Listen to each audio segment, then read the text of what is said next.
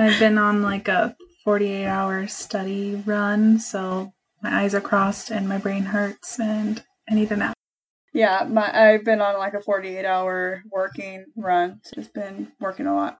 So I shouldn't add that I just woke up from a nap on the couch. I hate you so much.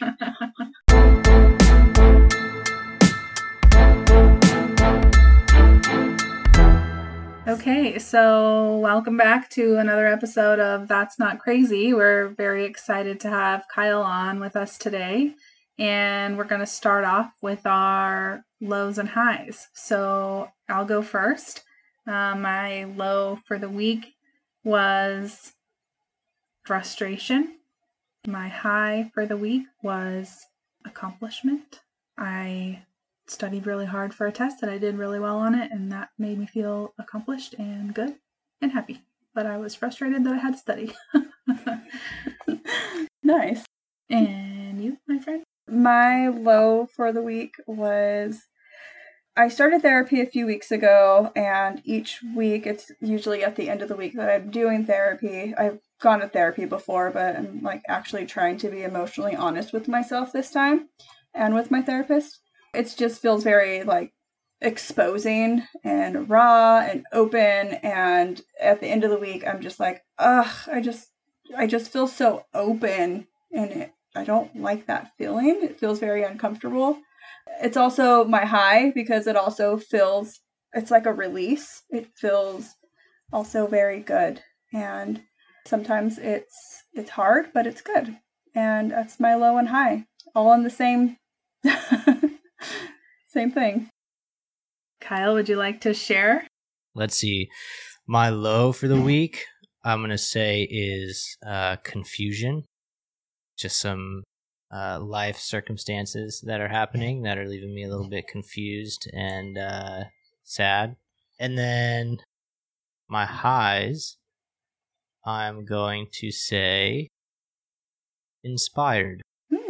And that is because of some conversations that I've had at work around mental health that have really actually brought some breakthrough in the organization that I work for, and is going to bring some great things. So I am very inspired and eager to start working on those tasks.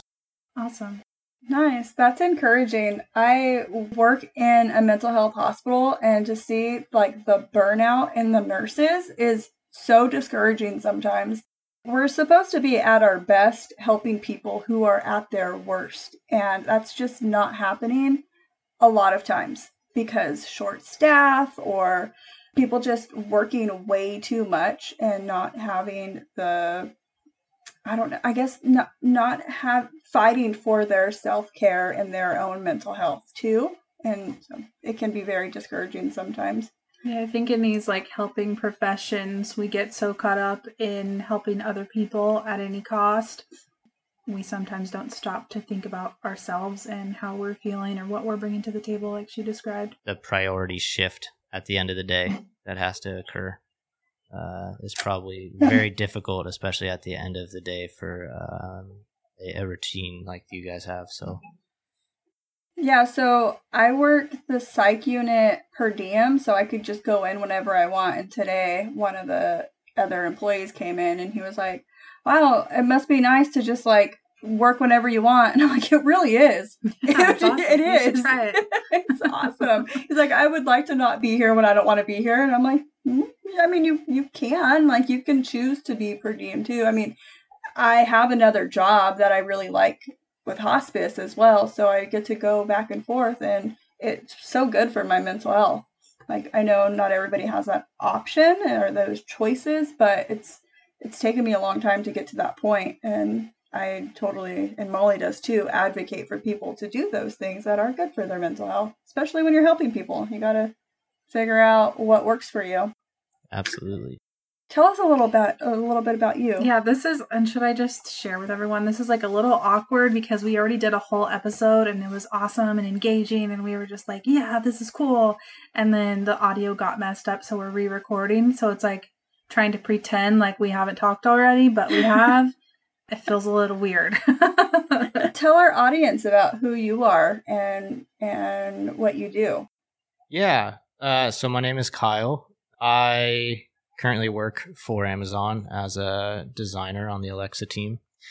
So getting to work in big tech is a pretty cool opportunity. And like I was mentioning, getting to share stories or my work around mental health in such a large organization is really exciting. So I guess to fill in that gap, I do as much advocating for mental health in my spare time that I can, including at work when I'm not working on projects, because of my experiences and different things that I've had to overcome over the last few years led to me actually wanting to spread awareness, which is how it started, about what I was going through, because I knew that I couldn't be the only one. And because of contacts from early on in my career, I was able to executive produce and host a podcast for a global mental health organization, interviewing athletes and celebrities about their stories and trying to normalize the commonalities that we all go through that can create trauma and manifest itself in different mental health conditions. And so that's how I really got started advocating for mental health, and it comes from a place of experience and overcoming. But yeah, that's a little bit about me, and that's what I'm doing on the show tonight is just trying to give back any way I can. Awesome. Yeah, so you said you had some mental health struggles. Can you go into that a little bit? What were they? What was that like? Yeah, absolutely. So when I was about 14, I first experienced anxiety, generalized anxiety disorder. And that was from trauma that was based around family dynamic, my home life, specifically divorce and isolation and taking care of one of my parents from an early age. And then probably around 16, 17, I started to experience OCD. I, at that time, was a competitive skateboarder traveling up and down California for a organization called CASL, which is California Amateur Skateboarding League. And OCD originated in my skateboarding, and it didn't take long for it to manifest itself in my everyday life. So instead of tapping my board 4 times before I tried a trick, it was turning off light switches and faucets and all kinds of stuff. So my ritualistic behavior and negative thoughts really started to control my daily routines. I, like most people, just stuffed those feelings way deep down inside and never did anything about it. And then skip ahead to 27 years old, I was going through a pretty bad breakup. And one night decided to disconnect from the situation. So I started to experience panic attacks as well as dissociative symptoms.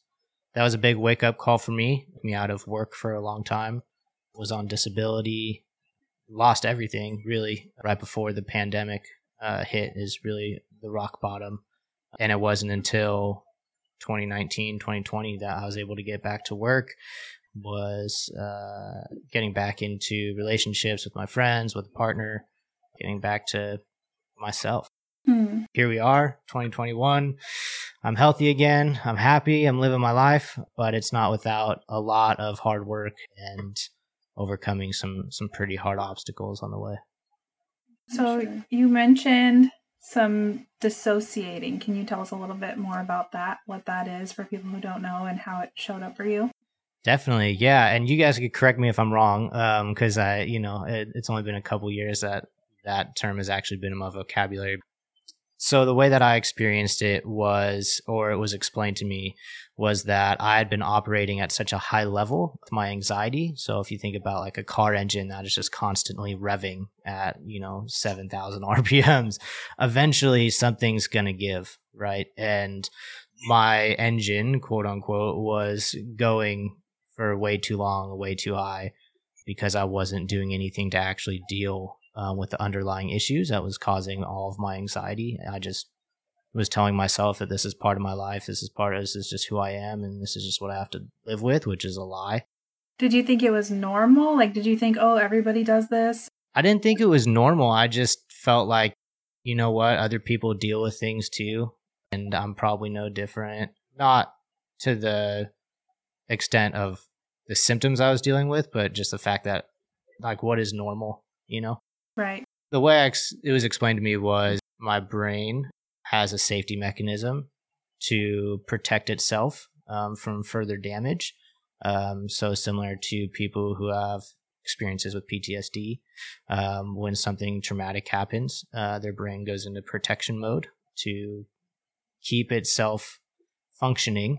But when you start to experience that disconnect, that dissociation from whatever event is occurring or experience, it definitely manifests itself in different ways for everybody, but there are symptoms that come along with that, at least in my experience. And so that included panic attacks, loss of feeling in my limbs, so like almost like out of body experiences, daydream like vision, delayed vision. There's all kinds of symptoms that I could go on and on about. I don't want to trigger anybody listening, but if there is someone listening that is going through dissociation, there is a way out, and just keep fighting that battle, because there is another side to that.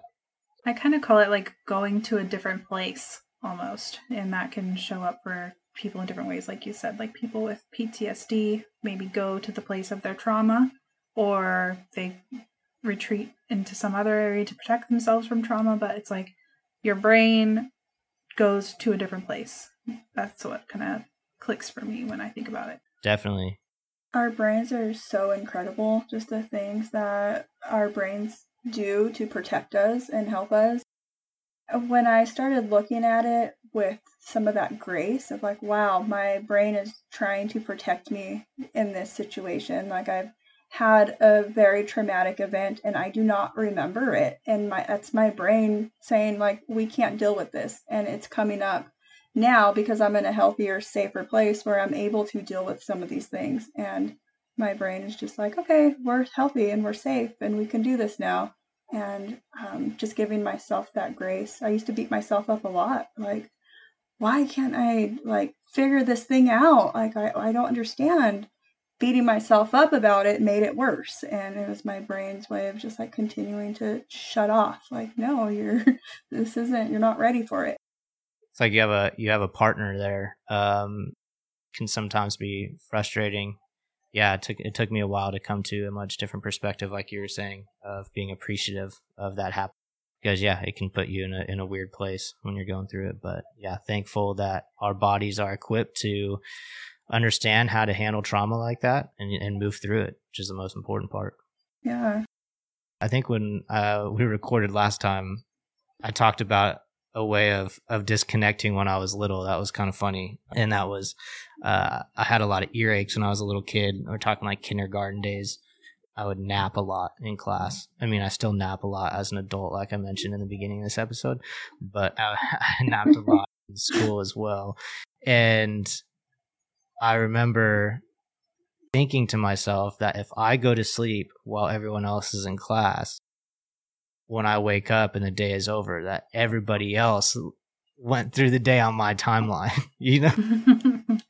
And so it was almost a way of like, it was a grandiose idea, but yeah, it was almost a way of like disconnecting from class in a weird way. I thought I was helping my classmates. You're welcome. Cool, we're out of school now, guys. You're welcome. That's so cute. That's pretty funny. Can you tell us a little bit more about how you figured out you had anxiety, and like, when did you come up that like, oh, what this is OCD and this is an anxiety disorder? Like, how did you put language to it, and what was that process and journey like? Yeah, that's a great question. I was 14. I was living at my mom's house at the time. My mom is disabled, but is doing much better these days. Thank goodness. But at the time was going through a really difficult time. And so I was doing a lot of caretaking. I had very little supervision and had truancy issues at school. And just, it was a tough home situation.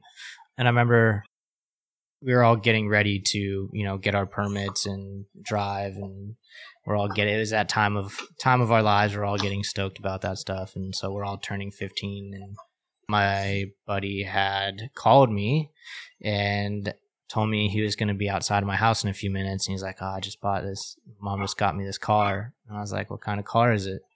And I hear him in the background go, Mom, what kind of car is this? And I was like, oh, you shithead. You don't even know. He's like, oh, it's an Acura RSX. And I was like, you have to be freaking kidding me, dude. That was the car I wanted. I mean, I had pictures on my fridge of it. I had it like priced out, like all the wheels I wanted and like all this stuff, just funny teenager stuff. And he pulls up, and of course I was his best friend. So I'm like super stoked for him. But at the same time, you know, I was like, dang, like this is the car I wanted. And so my mom, being the best mother in the world that she is, tried to get me an Acura RSX. And I remember sitting in my room. It was that summer, so I must have just turned 15. And she got the phone call from the dealership that we were denied for the car. Knowing the position my mom was in, it wasn't a shock to me that it happened. Like I didn't actually expect us to get the car, but I loved her for trying. And for some reason that I don't know what thought process occurred. I can't remember those details, but I just remember feeling my chest starting to get tighter and starting to feel a little short of breath, and my arms were tingly, and I went into this sudden fight or flight mode, you know, where I got very like scared and like, oh, what do I need to do? And so I carjacked my sister's Ford Focus and drove to my girlfriend's house in Santa Maria. It was her parents that had to call the doctor, and that was the first time I had heard words put to what I was experiencing. And again, I was experiencing it for the first time, so there wasn't too much of a delay there. But yeah, they're like, yeah, he's experiencing an anxiety attack. And in my head, I was like, nope, I don't know what that is, but I'm definitely dying. Yeah. And, you know, it turns out, yeah, it's exactly what it is. That's when my generalized anxiety disorder first appeared. It's so interesting that that's what kind of like set it off. It's this thing that you kind of expected the outcome. You knew that you weren't going to get that car, and how that spiraled into. Yeah, I think it just shows that like sometimes you can't make sense of the trigger. Sometimes the trigger is not this obvious, like awful, traumatizing thing happens. Sometimes it's a tiny little like icing on the cake, or whatever other like colloquialism I can come up with, the straw that broke the camel's back. Something relatively small, but if your brain has been operating at that high level, it might only take one little thing to just knock it down a couple notches and for you to have like a break. Yeah, absolutely. I think that was well said. I think it with everything that was going on, I had a lot of trauma in my life leading up to that point, even at a young age with divorce. And my sister's a leukemia survivor, so I watched her battle cancer at a really young age. And yeah, I think that it is exactly what it was. It was the straw that broke the camel's back, you know. I wonder if watching her experience cancer kind of contributed to you minimizing your own symptoms. Like, oh, I have anxiety. It's not cancer. Like, I'm fine. I don't have anything to complain about.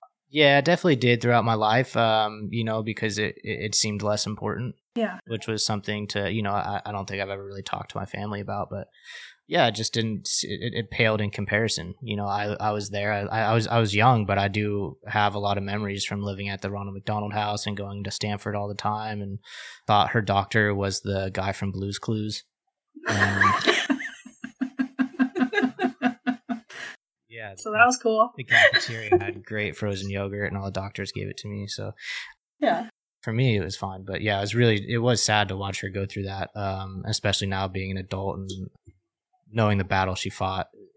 But, you know, going back to when I first experienced anxiety and the car situation, and I say this to be kind of funny a little bit, but also serious at the same time, like, everyone around me knows that I have a problem with buying new cars, and that's like my issue.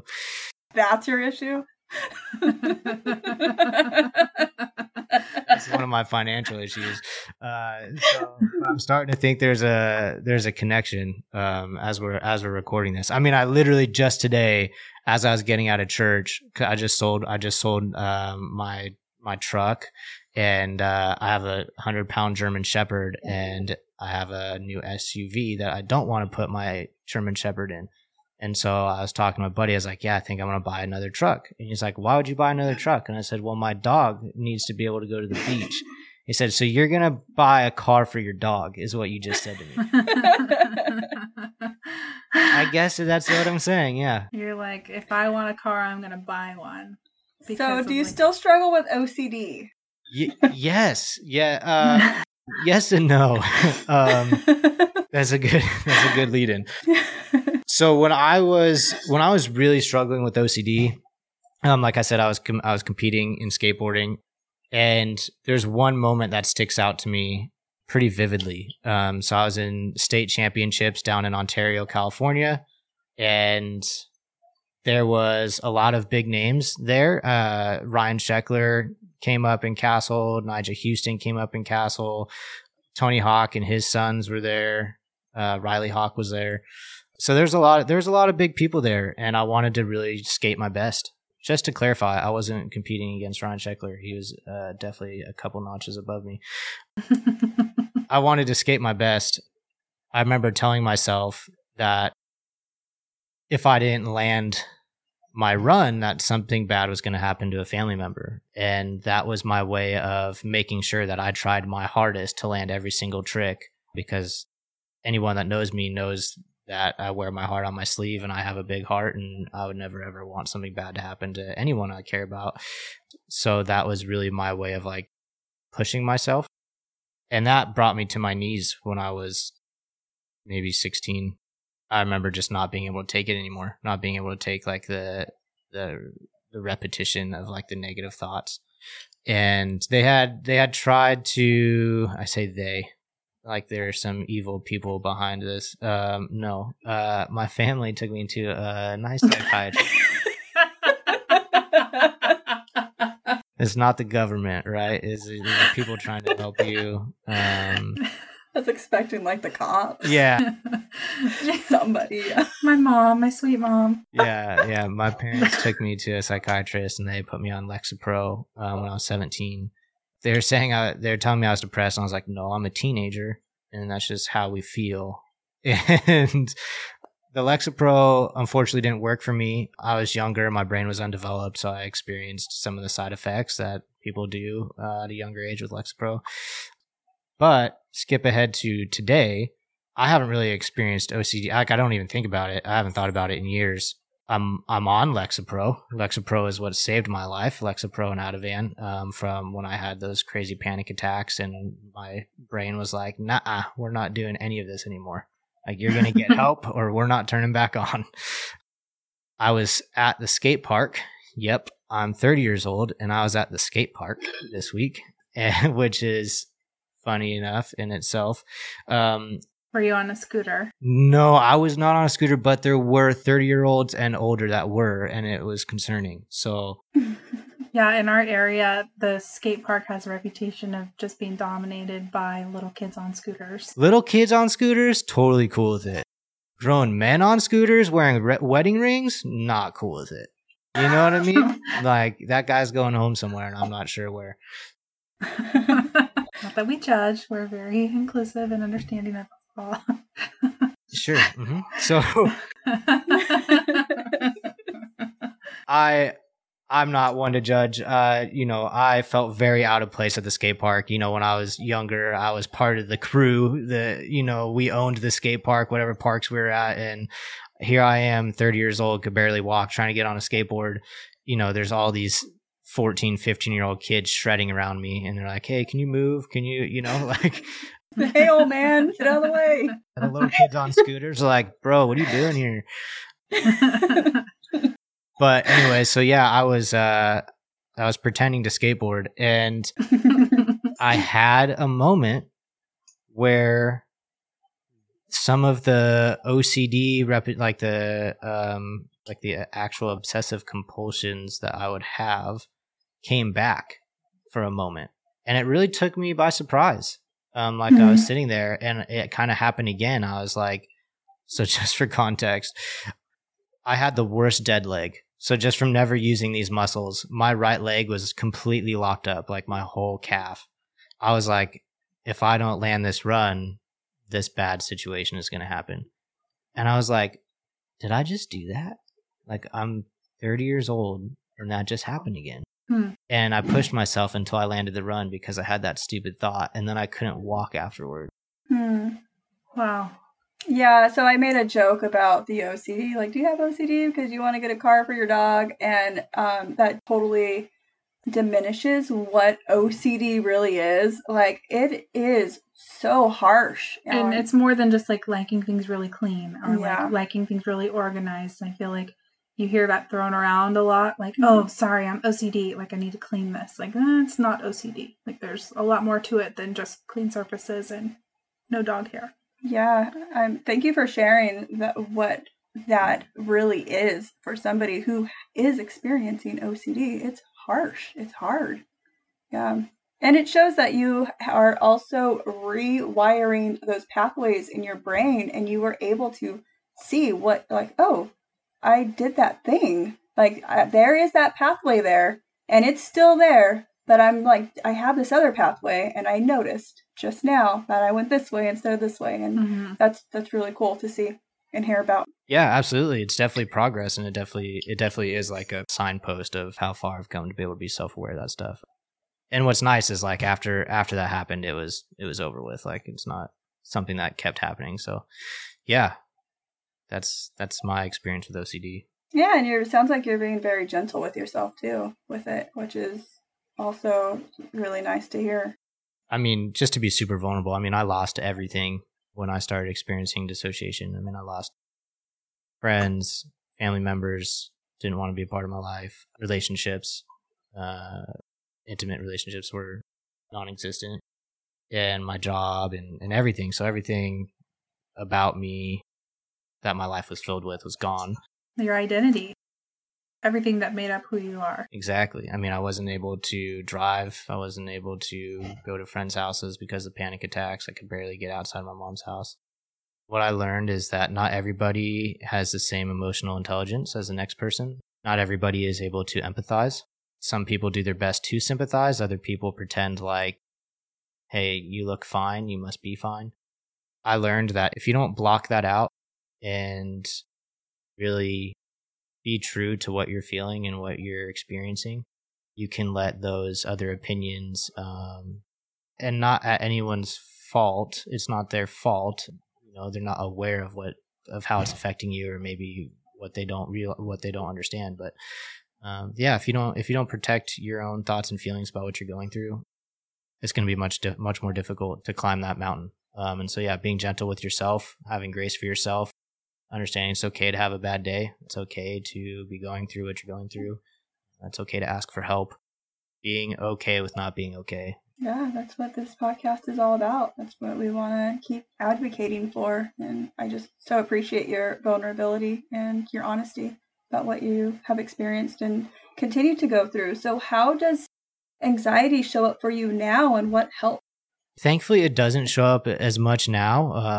I'm in a really good place. I've got a great medical team and support team. My family now all understands, and it took a lot of work, a lot of hard conversations, a lot of fears for me to overcome to get here. But you know, right now the anxiety is few and far between. When it does come up, it feels much more like being overwhelmed rather than unexpected anxiety attacks. So now I can actually sense when I am either in a toxic situation or environment that could create something like that, or I'm pushing myself too hard at work, which was a big problem, or toxic relationships, anything of that sort. It's now minimalized because I'm able to be much more self-aware. Yeah, it sounds like you can recognize those triggers before it gets out of hand, whereas maybe earlier on you didn't know or you didn't notice until it was a full panic attack. Exactly. And I think one thing I've gotten really good at as I've gotten older too is saying no. Boundaries, our favorite word. That's not something kids are good at, obviously. Well, they're good at saying no to their parents, but they're not good at saying no to their friends. And so, yeah, being much older now, it's if there's a situation that I don't want to be in, I say no, and I have no shame, or I don't have FOMO. You know, I don't. There's no fear of missing out. It's like I'm content with how I feel. Yeah. Not out of avoidance, but just out of like boundaries. Mm-hmm. Yeah, self-preservation and protection. Yeah. What do you wish more people knew about anxiety and anxiety attacks, panic attacks? Feels like a punch in the gut. It feels like you're swimming in a dark sea alone when you're having a panic attack or an anxiety attack. I often hear people describe it as feeling like you're drowning. Yeah, exactly. Yeah, that's I think the hardest part for me, just to be very specific about what's been tough for me with my experiences and then being an advocate of mental health, is when people say you're not in it alone. That is something that was really, really difficult for me when I was dealing with anxiety, when I was dealing with panic attacks, because when you're going through it and you hear you're not in it alone, all you can think of is, you're not in my body experiencing what I'm experiencing. Unless you can somehow miraculously stop this, yes, I am. And that's so easy to go down that rabbit hole. Obviously, what people are trying to say is, you know, you're dealing with what you're dealing with. And although I can't physically help you, you are around people who support you and will take care of you. And there are other people out there that are going through similar things that can relate to what you're going through. So I think I want people to know that anxiety does not have a face. Anxiety does not have, I use it in my poetry, a crutch or a cast. It's not something that you can see, generally speaking, unless someone's actually in an attack, which for me, you couldn't even see if I was having an attack. I got very good at hiding them. I was able to give presentations at work while having a full-blown anxiety attack and no one noticed. So I just want people to be aware that, you know, if someone in your life, whether that be at work or in your personal life, is talking about anxiety, that's not something to be taken lightly. They're going through a difficult time. They're fighting a battle that maybe you don't understand. And I think the best way to help that person is to communicate with them. Allowing those type of conversations to happen is very therapeutic and helpful for those individuals to feel understood, to feel heard, to feel supported. Nice. I have somebody that I'm very close to and love dearly who is experiencing really bad anxiety right now. She's having a lot of that anticipatory anxiety, and it's debilitating. What advice would you give to me, as somebody who loves her very much, to help her in this situation or throughout this time? It's been going on for a little while now, and it's just tough, and it hurts. Yeah, that's it's very difficult. I'm sure I've had family members extend the same sentiment to me afterwards, is that they just didn't know how to help. And so I can appreciate where you're coming from. I think, and I know every individual is different, but I know for me, a lot of times I just needed a hug and for someone to let me know that it doesn't matter what time of the day, what time of the night, like, I'm here for you and like I'm in this with you. And that's so much different than, you know, you're not going through this alone, but someone actually saying like, I'm going to walk through this situation with you and we are going to get through this. You know, the work still obviously comes down to the individual that's going through the tough situation to overcome their fears, such as anticipatory anxiety, right, is based around fears of what could happen. And, you know, that's obviously going to take the work of that individual, but having that support system makes a world of difference. I know that love is what pulled me out of my hole. I mean, I was in the darkest place I've ever been in during the pandemic, 30 years old, living at my mom's house, unemployed. And it was love and unconditional love from a partner that made me realize that like I'm worth getting out of this hole, right? Like there's value in me seeing what's on the other side of this. And that I know that was motivational for me. So yeah, my advice would just that unconditional partnership. Yeah, thank you for that. You mentioned that you're on Lexapro now and you had a bad experience with it before. Was that a challenge to restart that, knowing that you have had a bad experience with it? A challenge is one word. I think my therapist and psychiatrist would use different words, like difficult, untreatable, maybe. No, faithful, non-compliant. Yeah, exactly. I mean, there was times where like, Kyle, I don't know what else to tell you. Like, you don't want to do the work, then if you don't change the recipe, you're going to get the same outcome, right? So, yeah, there is a lot of trauma too around medication in my family. So when I started going through, when I started to acknowledge in 2017, because of the dissociative symptoms, I had no choice but to acknowledge it. I tried everything under the sun to not take medication because of the trauma that was in my life around medication. I tried acupuncture, I tried light therapy and like crystals and like hyperbaric chambers, all kinds of different like electricity and lights and stuff. I had every test that you can have. Did you ever try moon water? Never tried. Oh, wait. No, but I did drink silver water. I did drink water that was prescribed to me with using like light therapy on the water. I worked with somebody today who puts her water out in the moon so the moon could somehow make it better. Yeah, I mean, if she feels like if that person feels like it's helping, that's great. But it didn't help. It did not work for me. None of that stuff worked. Western tests, MRIs, every blood test you can have.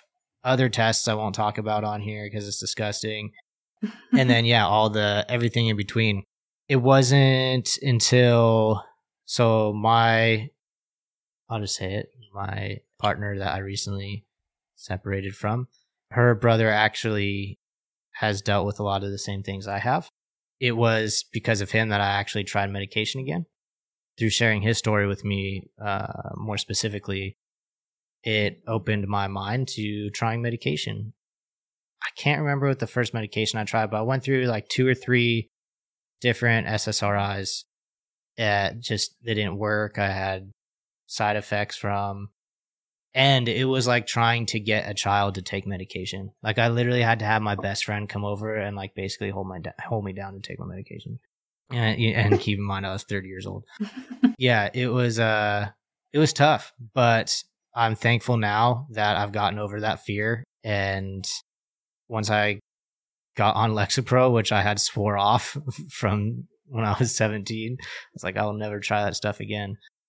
I took that, and 2 weeks later, I was driving and got my life back. I was able to be out and about. And I mean, it's insane how quickly my body was like, oh, okay, like this is what we needed. I like all of a sudden had all this energy and my mind was clear, and yeah, it's definitely been a blessing. Yeah, that's really good to hear. I'm glad you shared that. Thank you. Yeah. So this might be a weird question, but can you name any like gifts that you might have or think that having anxiety has created in your life? Are there any gifts to anxiety? Yeah, gifts is an interesting word. Definitely. I think I like your perspective of looking at them as gifts. To me, I've just always said like silver lining, but I definitely like gifts. Yeah, being able to give back, being able to talk about my experience, being able to be on the other side of this. There was days where I didn't think that would ever happen. Being able to educate, whether it's my family or coworkers or loved ones, or sometimes even doctors, believe it or not, about what I went through, what helped me. Yeah, it's been definitely a gift to be able to give back through my experience. if I had to go through what I went through in order to keep one person from committing suicide or hurting themselves or someone else, or just in general giving up on themselves, then to me it was all worth it. And I don't say that in like I'm on a podcast, so I'm going to say something nice. Like, I genuinely mean that from the bottom of my heart. I have friends that struggle. I have family that struggle. Coworkers now open up to me because of my story. And I've had the opportunity to share on multiple podcasts and across different businesses and industries. And it's been amazing to be able to be a spokesperson within my circles to advocate for mental health and help people feel that there's hope and that there's people that understand and there is a goal on the other side. I think I mentioned last time, one of the individuals I had the chance to interview was Theo Fleury, who was a Stanley Cup champion in the NHL. And he has an incredible story, very, very traumatic story, but it's just such an incredible guy. He had sent me one of his books, and on the inside cover, it said, "Don't give up before the miracle." That was his gift, was sharing his story and passing along messages like that. And it's what stuck in my brain to not give up. And so I would say I'm just trying to do the same. I would say that's my gift. It's also boosted my creativity for some reason. Some of the most creative things come out of difficult times in people's lives. And that's been a common theme through a lot of the conversations I've had since I've started advocating. And it's definitely been true in my life. I've branched out to do abstract art. Just to be clear, I'm a UX designer, which means like I basically build like apps and websites and stuff. So it's just moving around a lot of boxes and telling people how things are going to work. When I say designer, like I'm not drawing things. I can't draw very well, despite like 3 years of drawing classes in art school. But yeah, I've done abstract art. I've done poetry. I've done music. Yeah, it's definitely boosted my creativity. So I challenge people out there, if you're going through something right now, allow it to foster itself in good ways too. I was going to ask, like, if somebody out there is in the middle of that dark point, what advice would you give them, or what would you want them to hear, or what's one thing that maybe would have helped you or that you think could help someone else if they're going through it right now? Yeah, a couple things. Number one, again, don't give up before the miracle. I'll quote Theo Fleury on that one. I think that definitely saved my life. So thank you, Theo, if you hear this. And then there is no normal is something important to understand. There is your normal. There is not a baseline of normal. Everybody is going through something. Everyone has a battle that they're fighting. We all face common challenges in life that affect our mental health. And what you're going through is no different. You're okay. It's okay to not be okay. And it's okay to ask for help. The best thing that you can do is advocate for yourself at all times. I do too. That was a really good question. Well, Kyle, I have to say you have been such a gift to us. So thank you so much. And you have educated us on quite a bit when it comes to anxiety. So yeah, thank you so much for what you're doing. Also, thank you for your spoken word poetry. I think it's absolutely beautiful. It's been very helpful for some people in my life who have listened to it. And it's just beautiful. And we're going to play it at the end of this episode too, so that everybody else can listen to it. It's one of my favorite things to hear about anxiety, because the way you have talked about it was just like, it was a person that you were fighting. And as a fighter, I get that. And I liked that. Yeah, it was really good. So thank you for that. And thank you for the gifts that you've been sharing.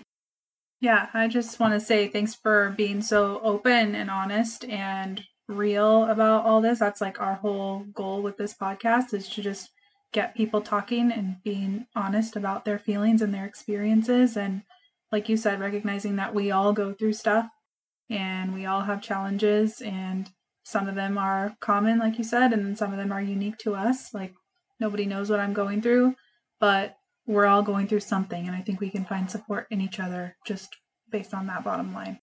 Absolutely. Yeah. Love that. Very well said. Thank you guys so much for having me on the show. I'm a huge fan of what you guys are doing, and honestly honored to be a guest. And I'm really excited to see all of the work that you guys are going to accomplish through this. And so I just wish you guys all the best with this, and hope to talk again soon. Yeah. All right. Thank you so much. Thank you. Thanks everyone for listening. You can find us on Instagram at That's Not Crazy Podcast. If you like the episode, leave us a review, share it with a friend, follow us on the gram. Bye. When I look at you, I feel sick to my gut. For all the damage you've done and all the doors you've shut. The years of recovery turned to dust. Lies, torture you caused. For what? I know all about you. I know I'm not the only one. You ruined the lives of plenty others, and you did it for fun. Some escaped. Others chose pills or a gun. But I'm choosing to divorce you. You and I are done. You've stolen enough from me, and I can't get back that time. Nights when I felt alone, like I was losing my fucking mind. The moments of depression when you broke me inside. All those nights alone, I sat there and cried. How about the anxiety attacks and sleepless nights? The panic, depression, the lows and highs? The thousands of dollars missing in mine? Or how about the fleeting feelings of understanding suicide? How about the sexual temptations? The delayed vision, balance, and disorientation? The numbness of my nerves, palpitated heart racing? Or all the moments spent on my knees, praying, pleading, and begging? What about all the doctors that don't believe me? What about all the women that didn't understand and chose to leave me? What about all the tests and procedures that leave me bleeding? And the friends and family that think I'm kidding? How about all the days I was too afraid to go outside? The friends and family I couldn't recognize as mine? Lack of continuity in moments of time, and that despite all this, everyone thinks that I'm fine. You know, you've done a lot of damage, and some may be blind, because the pain you cause can't be seen on the outside. There's no crutch, no cast, no black and blue eyes, but I promise, when I'm done with you, you'll have a face to be recognized. That's right, I'm not done. Where do you think you're going? There's nowhere to run. I'm gonna put you on display while I have my fun. Let's see how you like being on the other end of this for once.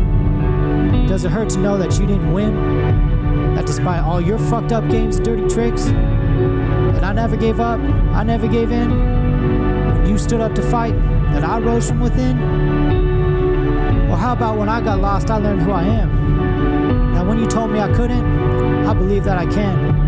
When you knocked me down, I stood up again. Well, now I know you like the back of my hand. Now I know when you're there, but I give it no thought. You don't define me anymore, you're just something I've got. Now it's up to me if you control me or not, so I think you should take a back seat while I finish my thought. See, through all this, I just became more self-aware, and I battled every symptom until I was no longer scared. I helped others like me know that I cared, and that mental illness is, well, it's just like fighting an empty chair. Before we part, there's something you need to remember. You may have fucked my memory, but it only made me more clever. And that it may have sparked a handful of healthy endeavors, but it was all to make sure that you'll regret that night in November.